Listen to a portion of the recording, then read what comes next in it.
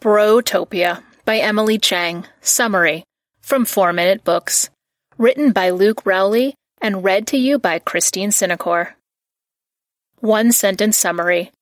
Brotopia motivates you to be fairer in the workplace as an employee or employer by revealing the sad, sexist state of Silicon Valley. Favorite quote from the author. Getting to 50-50 is incredibly complex and nuanced, requiring many detailed solutions that will take decades to fully play out. To accelerate the process, change needs to start at the top. Emily Chang. In the last 3 decades, the tech industry has shot to the head of the global economy. The center of this advancement, Silicon Valley, is home to the biggest and most successful and innovative companies. Places like Facebook, Apple, Amazon, and others in the area come out on top as the best places to work. And a big part of this is their progressive, inclusive work environments, or so we think. While we'd like to keep these companies in high regard, the truth is that they've got some work to do. They employ an overwhelmingly larger number of men than women. And the workplace isn't the best place for the few females that do have jobs there. This is what Emily Chang dives into with her book, Brotopia, Breaking Up the Boys' Club of Silicon Valley.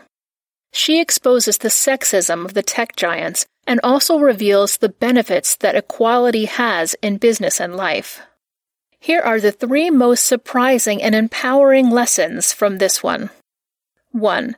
The first coders were women, and it would have stayed that way if it weren't for a false report saying men were better at it. 2. Companies and people in the tech industry undervalue women and make it difficult for them to balance work and family. 3. If you want your profits to rise, hire more women and treat them fairly. Are you ready for an eye-opening experience? Let's get right to it. Lesson 1. Women were computer programmers before men took it over by releasing false reports.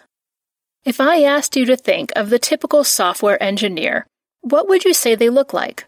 You probably think of a geeky guy that doesn't have great people skills, but is a whiz when it comes to numbers, right? Interestingly, this stereotype only exists because of some misinformation back in the early days of the tech industry. At the beginning of the 20th century, typing and operating a switchboard were clerical duties done by women. When it came to all computer needs, including programming, females were the ones to do it. After all, this was women's work. But there's a lot to be said for their contributions to society because of these duties. Women programmed the U.S. Army's first computer in World War II. Some helped with the coding that contributed to the creation of the atomic bombs that the U.S. dropped on Japan in 1945.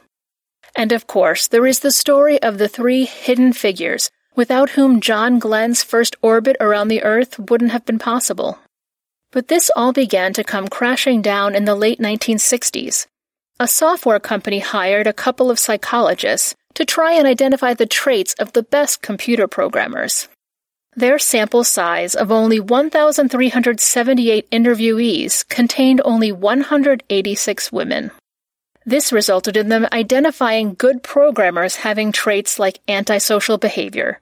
Because men were more likely to have this disorder, it quickly became common for companies to hire men as programmers instead of women. Lesson 2. It's hard to be a woman who works for a tech giant. This book dives into the disgusting practice that some Silicon Valley companies have of using strip clubs as meeting rooms. It's pretty obvious that women executives wouldn't feel welcome in these circumstances, right? Some have even reported having interviews in these lewd places. I won't go into more detail on that, but I just wanted to mention it because it made me sick. Women deserve more respect than that. But the sad truth is, this unfairness is only the tip of the iceberg of mistreatment in the tech industry. Usually, when a woman is successful in this business, people consider it chance. But when a man does something great, it's because of his abilities. Women are often thought to be less qualified than men, too. One example of this is that women get quality control checked for their work more often than men. Ironically, One study found that if the quality assurance checker doesn't know the coder's gender, they'll approve women's work more often than men's. Oh, and if you're a startup with only men leaders, then you're more likely to get funding from venture capitalists than if you have a woman at the head. Lesson 3. Hiring more women and treating them fairly will improve your profits. So women who want to be in the tech industry have a tough time getting jobs. Even then, their treatment when they do get hired often isn't acceptable. But why should businesses hire more women in the first place? Well, for one, it's got good chances of making the company more money. Customer bases grow for companies that work towards eliminating sexism. In the case of the online game League of Legends, the number of users grew from 67 million to 100 million after the maker of it implemented a crackdown on abuse. Additionally, 70 to 80% of consumer purchases come from women. It only makes sense that equality would help companies make better decisions to cater to the majority of their customers' needs. And you don't need to just guess whether this works or not. Businesses with better equality of men and women in leadership report making more money. Those who have women making up 40 to 60% of leadership positions have better financial returns, according to one study. The research also indicates that these companies have better critical thinking skills and are more creative.